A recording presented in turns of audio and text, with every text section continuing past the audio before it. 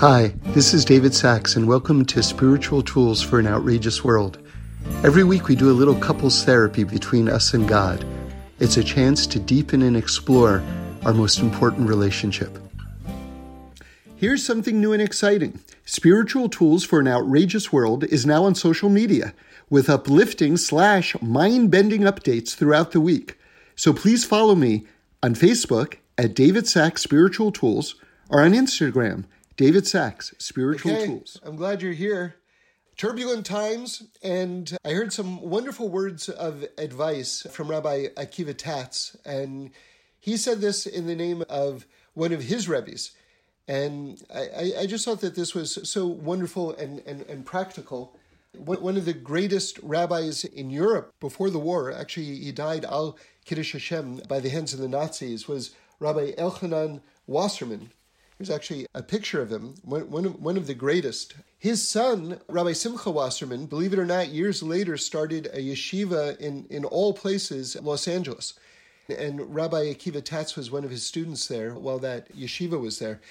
And Rabbi Simcha Wasserman underwent such tragedies. His whole family basically was just wiped out. And yet the way Rabbi Tatz describes it, he always had this smile and this sparkle in his like beautiful blue eyes and this level of calm, which was just so inspiring to people. And people like scratched their heads about it because they didn't quite understand. How is it possible that someone who had endured so much just was like that? And so one of the students asked him, how are you the way you are? Just this calm, like tranquil. And here's what he said. Here's the practical advice. You ready? He said, the things that I can do something about, I do something about. And the things that I can't do anything about, I don't worry about. That's amazing. I'm going to say that again. And then Rabbi Tatz added a PS to this, which I thought was really an amazing insight as well. So he said, the things that I can do something about, I do something about. And the things that I can't do anything about, I don't worry about. Those are truly secrets to live by. Now listen to this. Rabbi Tatz added, just as a PS, he said, most people do the exact opposite. He said, most people, if there's something that they can do something about, they don't do anything about it.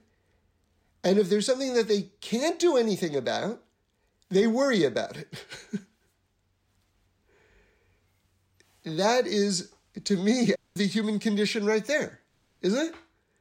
Like the downside of it, the trap that most of us fall into, and the solution on the other side.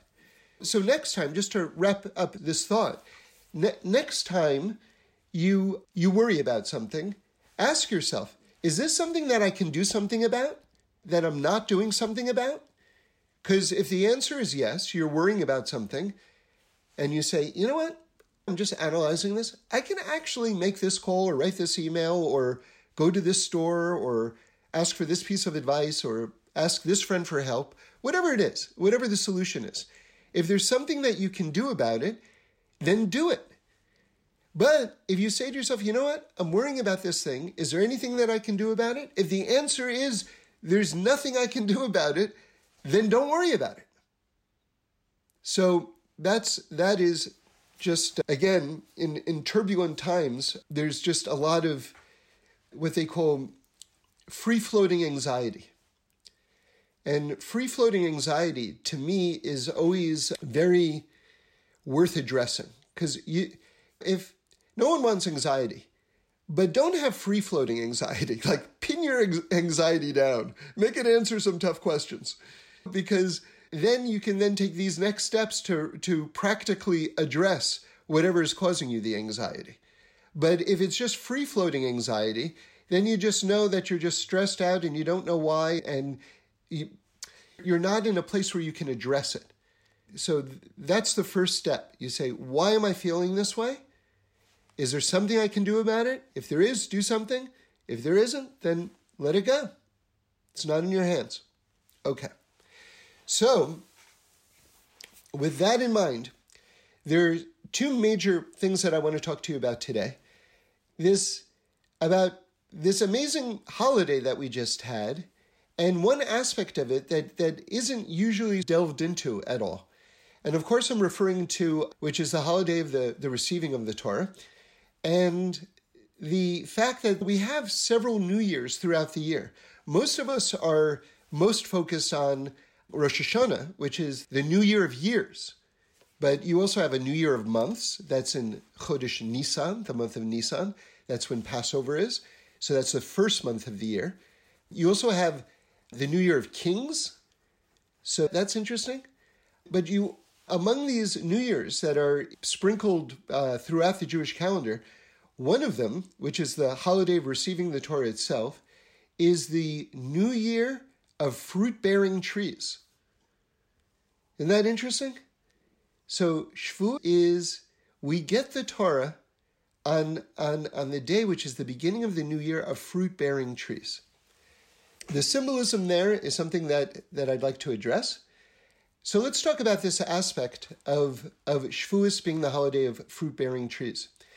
And beforehand, I just want to tell you something very lovely that Rav Frumer says in the Eretz Tzvi, which is, in the Gemara, it says that we've got two clusters. We talked about them last week. Two clusters of klalas, which is translated in the English as curses. And there are two groups of them in the Torah. And both of them were arranged and put in very specific spots by the sages before two New Years. Rosh Hashanah, we read these curses 2 weeks before Rosh Hashanah starts. And by the way, the reason for that is fascinating. It could have been the week before Rosh Hashanah starts. And the reason is that the sages were so attuned to our psychology that they didn't want us to go from reading all these curses into sort of like this period where the new year ahead of us was about to be judged. They didn't want it fresh in our minds. So they put it 2 weeks before the new year started, which is an extraordinary sensitivity that I think just we should recognize. So that's the first New Year. The other New Year, where you find it, is before Shavuos, which again is the New Year for fruit-bearing trees.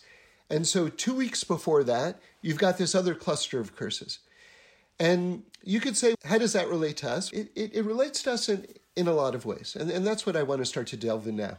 On the simplest level, the Torah compares human beings to trees. So it is referring to us, and let's focus in on that. But we're going to go deeper than that in a moment.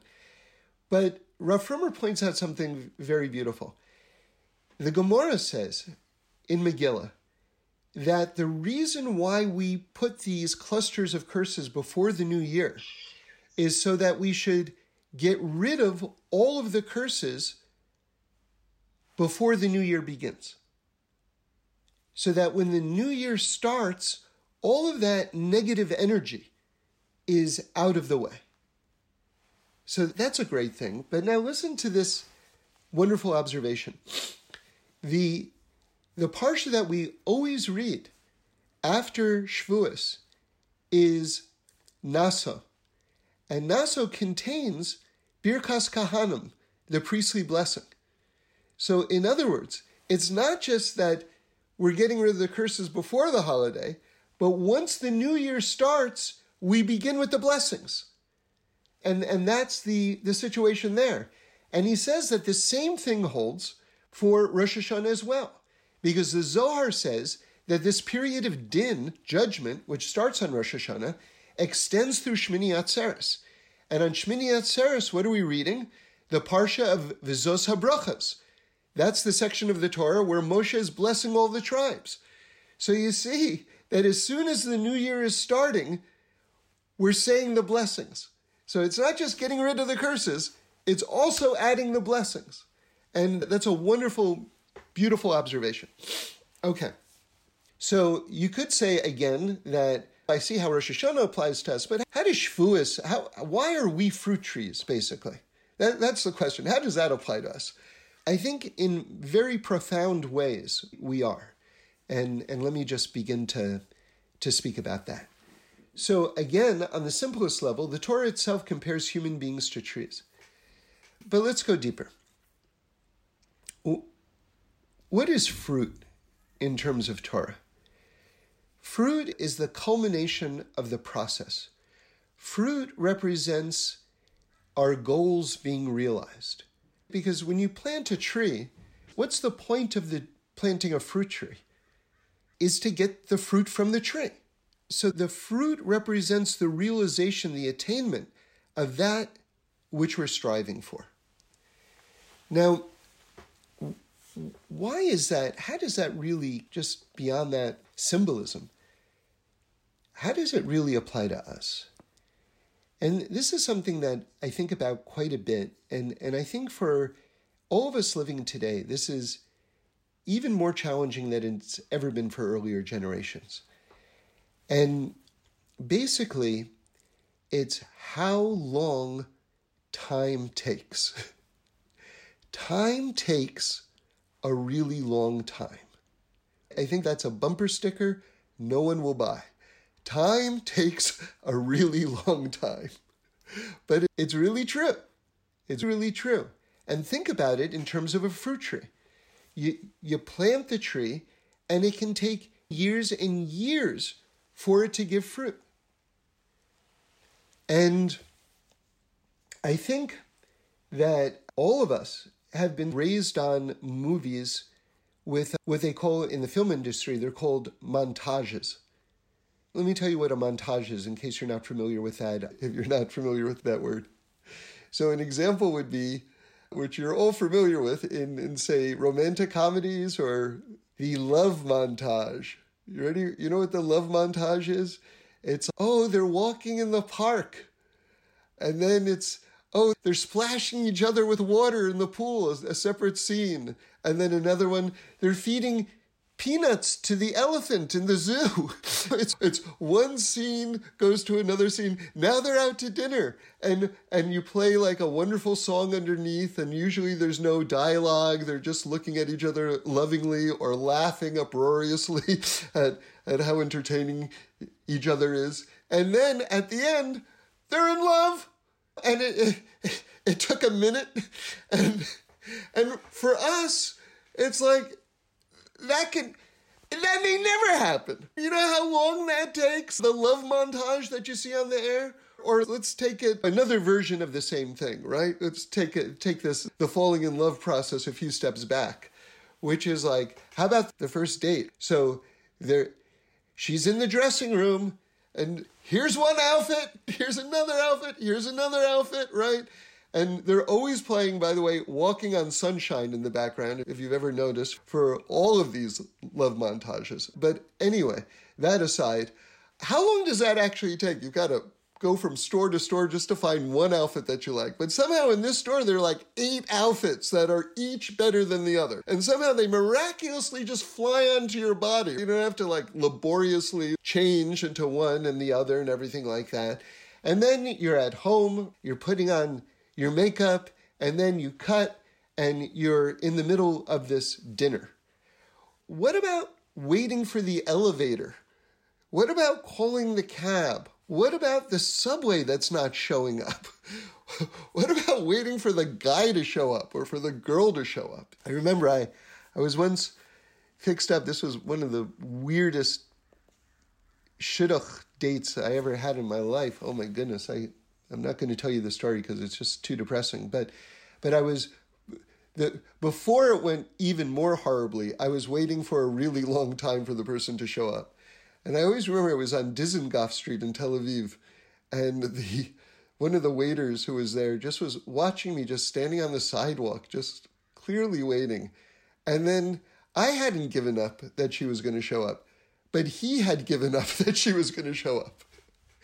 And then he just turned to me at one point and he said, "Hey, no woman, no cry," which is a classic Bob Marley lyric. But anyway, she did show up so that it could go even worse. But anyway, that aside, what effect does this type of editing have on us? And this presentation to us that this is normal life is that it's removing all of the painful waiting. And so psychologically, see, we know that what I'm about to tell you, we know rationally is not true. And yet, because we see it happen in this beautifully edited, produced TV or movie all of the time, and we've grown up this way, there's a certain part of our brain that accepts it as truth. Do you understand? So we know that you don't magically open up your front door and then appear in a restaurant seated with your food already in front of you. Rationally, we know that. And yet there's this emotional level where we've seen it so many times that we accept it as truth. And so it makes waiting even harder and even longer. I remember I had a computer, a laptop, a few years ago, and I had to wait something like 20 seconds or 30 seconds for it to turn on. And I remember thinking, this is an outrage. Like, what are they doing to me? What is this tech? I need a new computer. I can't spend my whole life waiting for this thing to come on. And it was literally 20 seconds. But it really felt like it was completely shutting down my day. So that's how sensitized we've become to waiting. And so again, human beings are compared to trees. And the natural, organic rhythm of growth and of life takes a really long time, because to produce fruit, it takes like forever, basically. Okay? So now I want to go deeper still.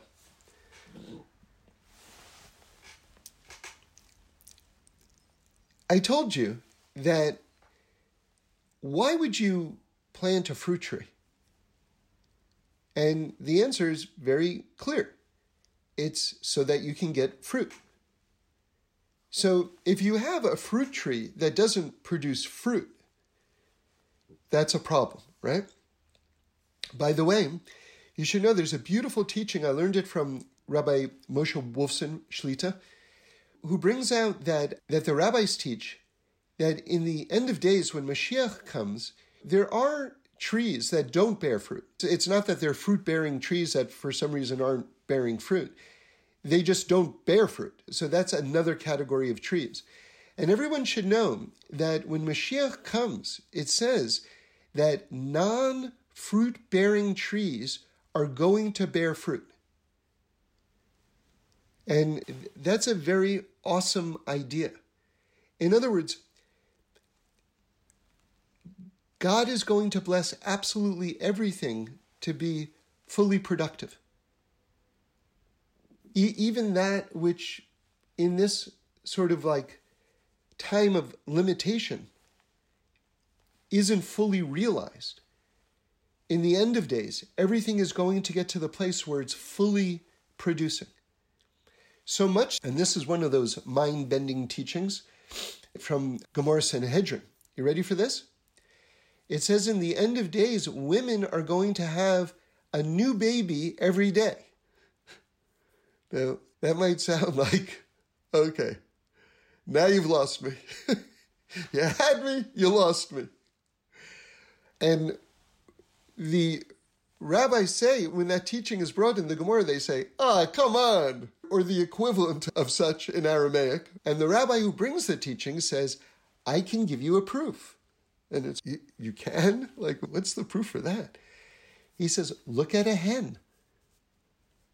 A hen lays an egg every day. And you're like, oh wow, that was a much better proof than I thought it was going to be. So, in other words, that dynamic, if you will, already exists in the world. See, if it didn't exist in the world, then you'd go, it's hard to imagine. But it already exists in the world. So there you have it.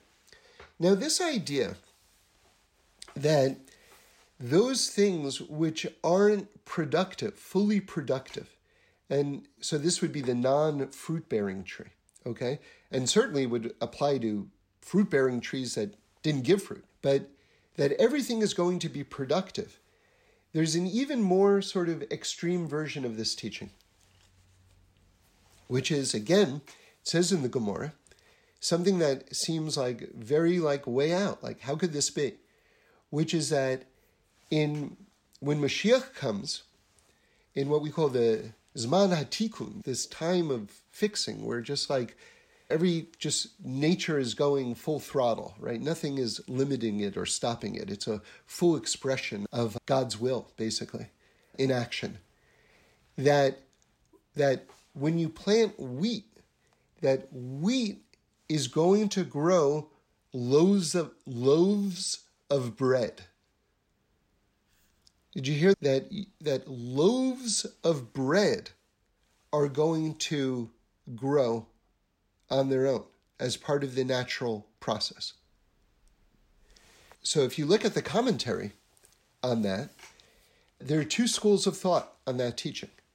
One school of thought is it's a metaphor.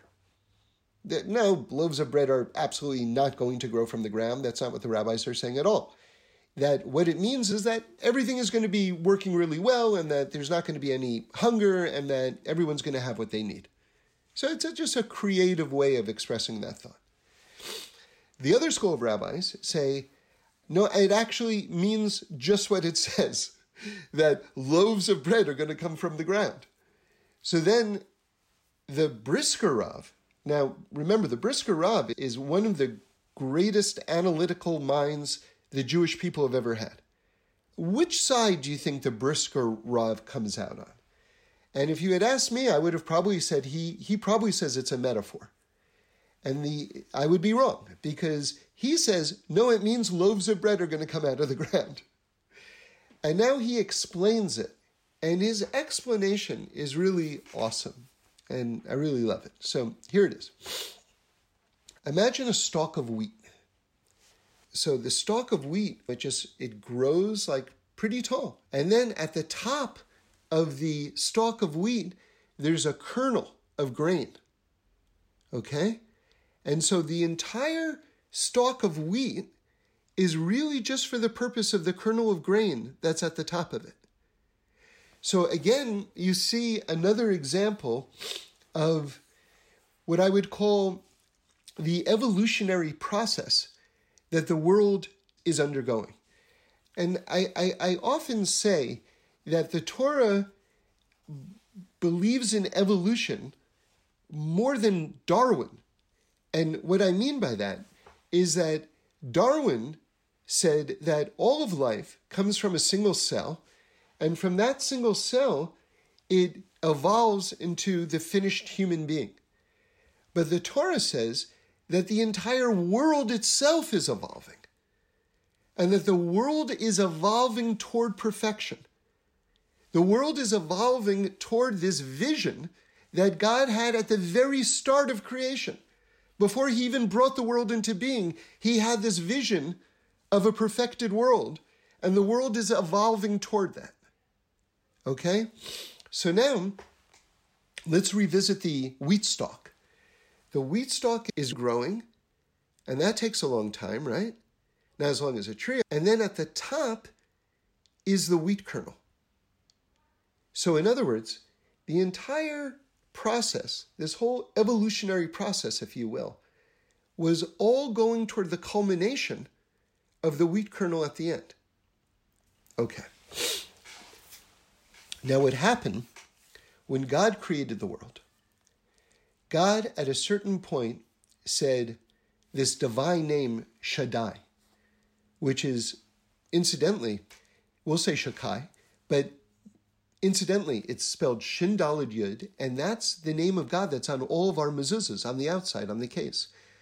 And sometimes it doesn't spell out the whole name of God, but have you ever noticed that every mezuzah on the outside that I've seen has the letter Shin on it? So that letter Shin is the first letter of this divine name. And this is the divine name that God said.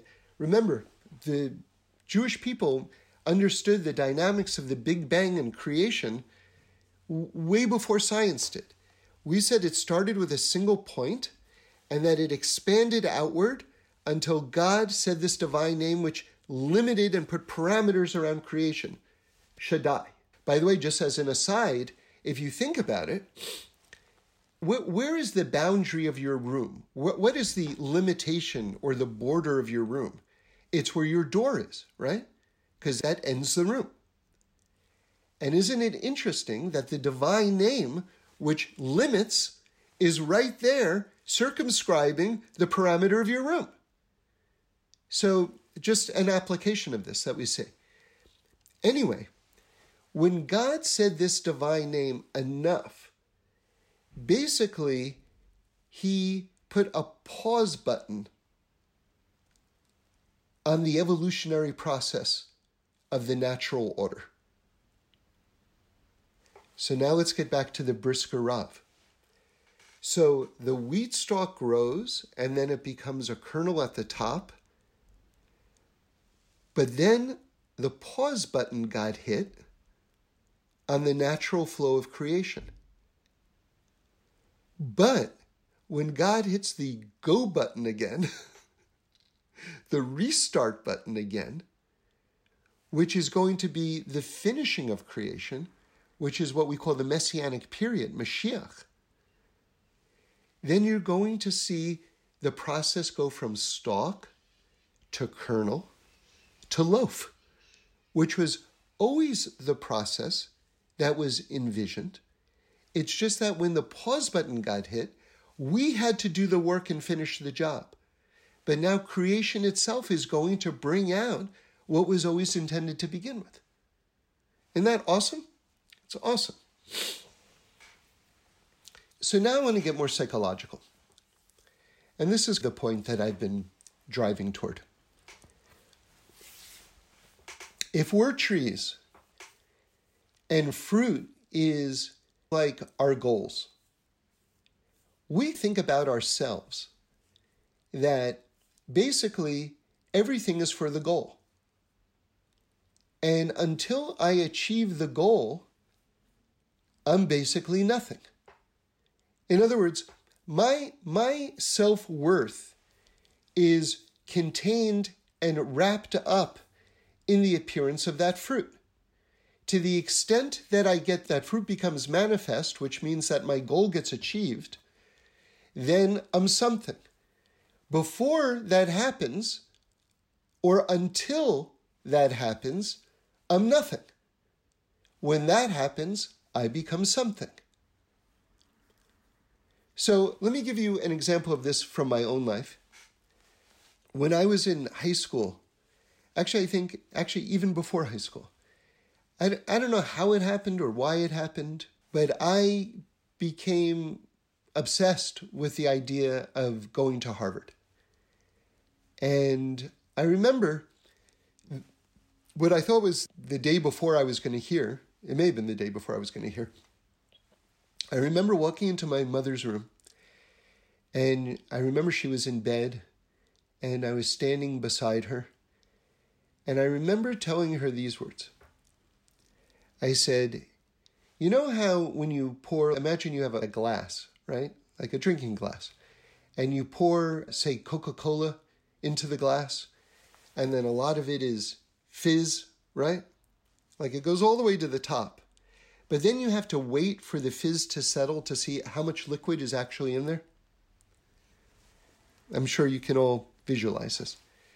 I said to my mom, I feel like I'm that glass of Coke with all that fizz, and I'm about to find out how much content is actually there. And in retrospect, I think that was really a horrible thing. I think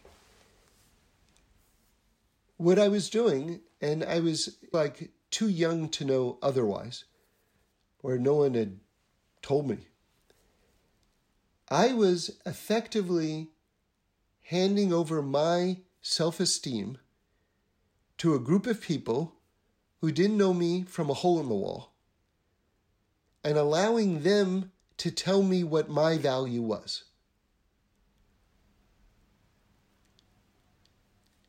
And don't ever do that. Don't ever do that. Because there's 100 different areas in our life where we have an opportunity to hand over our self-esteem, our sense of self-worth to other people, and to allow them to tell us what our value and what our worth is. Don't ever do it. Don't fall into that trap. You are infinitely precious. Literally, the world can't exist without you, because why would have God made you otherwise? God doesn't make anything extra. There isn't an extra letter in the Torah. The whole Torah is invalid if one letter is missing. Each person is a letter. Every single person is absolutely necessary and beloved. And that never changes. That's a constant. That never changes. It's never not true. And so let's go back to the fruit tree. So again, a lot of us, the fruit is our goal. And to the extent that the fruit becomes manifest, to the extent that we accomplished our goal, then we say, okay, I count. I'm meaningful. I'm good. I have value. And to the extent that we don't achieve our goal, then I'm nothing.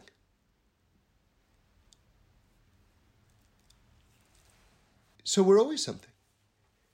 So how do we get out of that mode of thinking? What's the solution? I think we all understand the problem, but we need a solution, right? So what's the solution? I'm going to tell you a phrase, one of the great phrases in the world, and you've probably heard it before, but I really want to break it down and analyze it, because it's very much a Torah idea, and that is that the journey is the destination. What does that mean, the journey is the destination?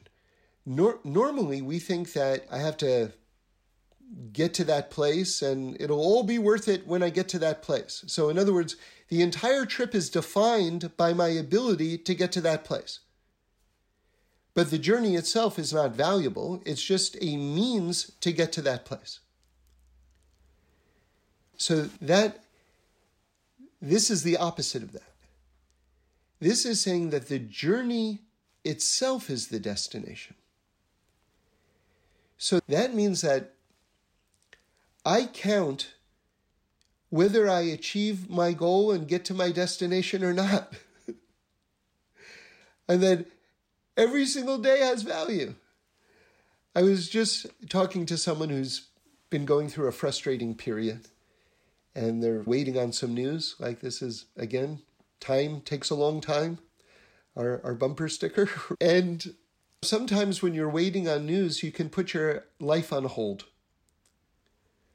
I know a lot of people, when they're waiting to get married, somehow they just feel, I'm going to do all that stuff when I get married, and they put their lives on hold. And it's a dangerous rhythm to fall into. Just keep doing, basically. Just keep doing. There's no limit to stuff to do in the world. So you'll find other stuff to do when you get married. That stuff you will have already done. And you know what? You can do it again. No problem with that. But a lot of times when we're waiting on some kind of news, we put our lives on hold. And so they were sharing with me, they said, my last 2 months have been completely wasted. I've lost the last 2 months. And it's a guy, it's a Torah person. I said to him, did you daven every day during those 2 months? He said, yes.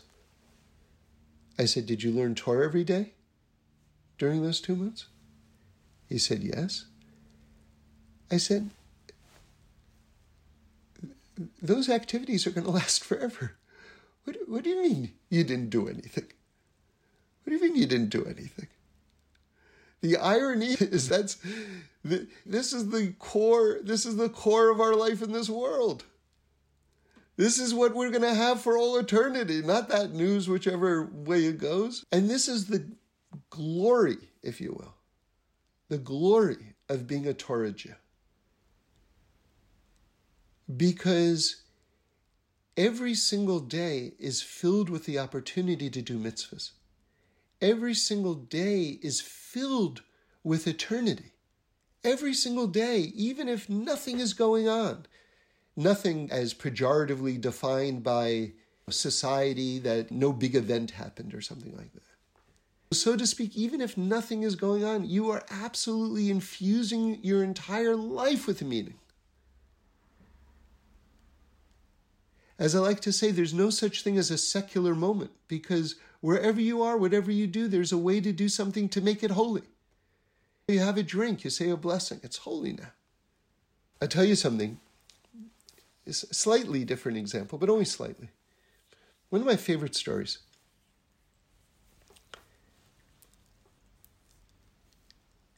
My family was having dinner at someone's house. It was a Shabbos night. This was many years ago. And a very special person. And there's a mitzvah, actually, to walk someone to the door. And in fact, if you can walk them outside the door, 8 feet or so, then that's even better. Daled Amos is the measurement. That's even better. So this person lived, it was like a 2-story place. They were on the 2nd floor. So we finished dinner. He walked me to the door, which was very nice. Then he walked me all the way down the steps, walked us all the way down the steps. That was very nice. Then he walked those Daled Amos, right, about 8 feet. That was really nice. And then he walked us to the corner of the block. And then he kept on walking with us, block after block. And I kept on saying, go back, you've more than done the mitzvah. And he just kept on walking with us. And then, as we were walking, I was looking, because he was right next to me, I was looking at my feet on the concrete, taking steps, and I was looking at his feet on the concrete, taking steps. And to the outside eye, they looked like the exact same motions. And yet I realized, I'm just walking home. He's doing a Torah mitzvah of escorting a guest out of his house. Every step he's taking is like another portion of eternity, an eternal reward. And I'm just walking home. And yet, if you look at it, I was looking at our 2 sets of feet, and it looked from the outside the identical. And yet there were 2 different dimensions of reality playing themselves out. So that's what it is. How dare we call anything mundane? How dare we call anything regular? When we have this ability, this gift to alchemize, if you will, just the regular into revealing the divine. So this is the first thing that I want to share with you. And again, just to review the major points here, is that the process itself, the day in and the day out, is our lives. I heard Dennis Prager actually say it this way, and I thought this was like an amazing observation. But it was, I thought, one of the great reality checks on this subject. He pointed out, he said, how many days during the year, if you think of all those things that the average person is living for and things like that, like you get a new job, or you got a raise on your job or a promotion, okay. Or you got married, or you got a kid. How many days over the course of your entire life is a day like that? And I'm talking about someone who's quote unquote having great things happen to them. Like 10 days out of a lifetime, 20 days out of a lifetime. Like, do you understand? Do you understand the problem with the math here? Why this is such a reality check? Because even in a version where things are going quote unquote great, it's still going to be, the journey still has to be the destination. We unthinkingly lock ourselves into this sort of crazy mode. And I think part of this is also exacerbated by social media, because on social media, everyone's taking the trip of their lifetime every single day. And everyone's getting, how many times can you get married? But everyone's getting married every single day. So how is it that I'm not on my honeymoon today when everyone seems to be on their honeymoon every single day? But again, this is the warped presentation of reality. That somehow, even though rationally speaking, we know it's not the case, it's like seeps into our emotional whatever, that part of our brain, and we allow it to set our expectations. And that's the thing, because expectations are basically all of life. I can't even tell you how many times, I'll give you an example, and you've probably lived this in your own life, where people have been telling you, oh, you got to see this movie, or you got to watch this TV show. It is the greatest thing ever. I'm telling you, it's the greatest. And then you go, and you're expecting the greatest experience of your life, and it was good. It was good, right? It wasn't the greatest. So you leave a movie that if no one had told you anything about this movie, you would have been, I love this movie. That is such a good movie. If you had been the first to see the movie, you would have been, this was delightful. And yet now the exact same movie is this big disappointment. And it goes for restaurants, and it goes for people, and it goes for so much of life. And it's all because of expectations. Ironically, the less we expect, the more we enjoy. It shouldn't be counterintuitive, but it is somewhat counterintuitive. Because it's fun to expect the most. And by the way, there are certain versions where you should create expectations. I'll give you an example, okay? Let's say you're going to visit a parent, and you go, oh, you know something? I'm going to surprise them. They're going to be so happy. They're going to get a knock on their door, and there I am. Just flew in just to see you. It's going to be so good. Can I give you some advice? Tell them that you're going to show up a week or two before you show up. You know why? Because they're going to be so delighted. My son's coming. My daughter's coming. I can't wait to see them. You will get so much more out of your visit. So that is the power of expectation applied in a good way. But when it comes to us individually and our own experiences, we actually will enjoy life even more by expecting less. Now, I want to tell you another story, just about the journey itself being the destination. Okay? It's an old favorite story of mine. And I was walking to shul Shabbos morning to pray, and that's, by the way, a great time to talk to God, talk to yourself. They asked the Sanzer Rebbe as he was going to pray. They say, what do you do before you pray? And he says, I pray. So anyway, the walk to shul can be very healing and very therapeutic. You talk to yourself, you talk to God, right? It's good. So, by the way, I heard that talking to yourself is a sign of intelligence. Answering yourself is a sign of insanity. But that's an aside. But I'm walking to shul, and I just stumbled on this topic. I don't know why. I guess I was just free associating. And I wondered, I asked myself this question. I said, what is your success fantasy? What do you like? What is like the best version of what you would imagine you could do with your life? And so I started thinking at the beginning of that thought, just professionally, right? I said, I write for television. It would be great if I could create a TV show that was just this fabulous smash hit that ran for seasons and had like a giant audience and was also a critical success. Like all the critics loved it.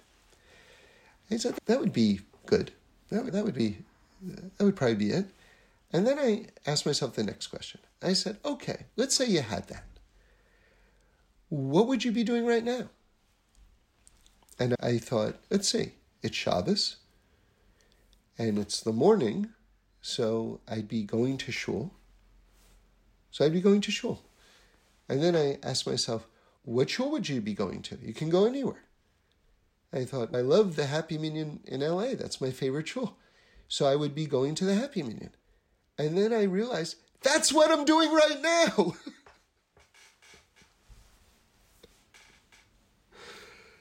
So this is our life. It's, who do you love to talk to? Make a list. And talk to those people.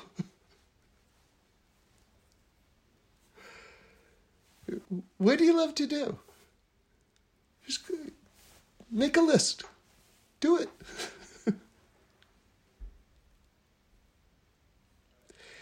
And remember, a productive day it can't be defined as the day that you got that job or the day that you met that person.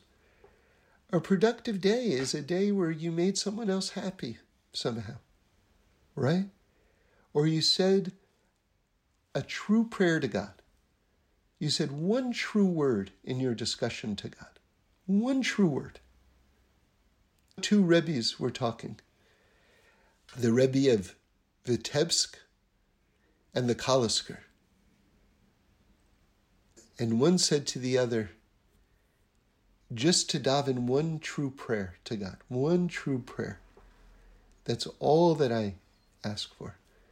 And the other said, I'm not on that level. If I could just daven one true word, just one word in one prayer, everything is worth it. So our expectations, allowing ourselves to redefine what the actual life process is, and not to assimilate into our consciousness all these false constructs, right? The edited movies, the love montages, the honeymoon photos from Instagram. Nothing, I wish them all the happiness. I have no problem with people being happy. Let everyone be happy. But not to the extent that I define my own happiness based on a false construct. And that I define my own process of life solely based on whether the fruit shows up on the tree. Right? Because this world is all process. This world is all process. And there are moments where God lets us taste the finish line. That's Shabbos, by the way. Shabbos is a little taste of the next world. Every Shabbos, God gives us this little intuitive glow in our soul, of what it's going to be like when we just can sit back. And not only can't you do anything, you're commanded not to do anything. So you're not even allowed to feel guilty. You get to actually enjoy just being, right? And what could be better than that? And more necessary than that? Okay, I think we're going to end it here, and maybe we'll save that next thought for another time. But just blessing you all with just the happiest journeys. Or as one of the great early Hollywood cowboy stars said, happy trails. Thanks for listening. We do this every week, so join in again next Sunday for a new podcast where we explore the amazingness of life. And review us and send in any comments or suggestions. I'd love to hear them.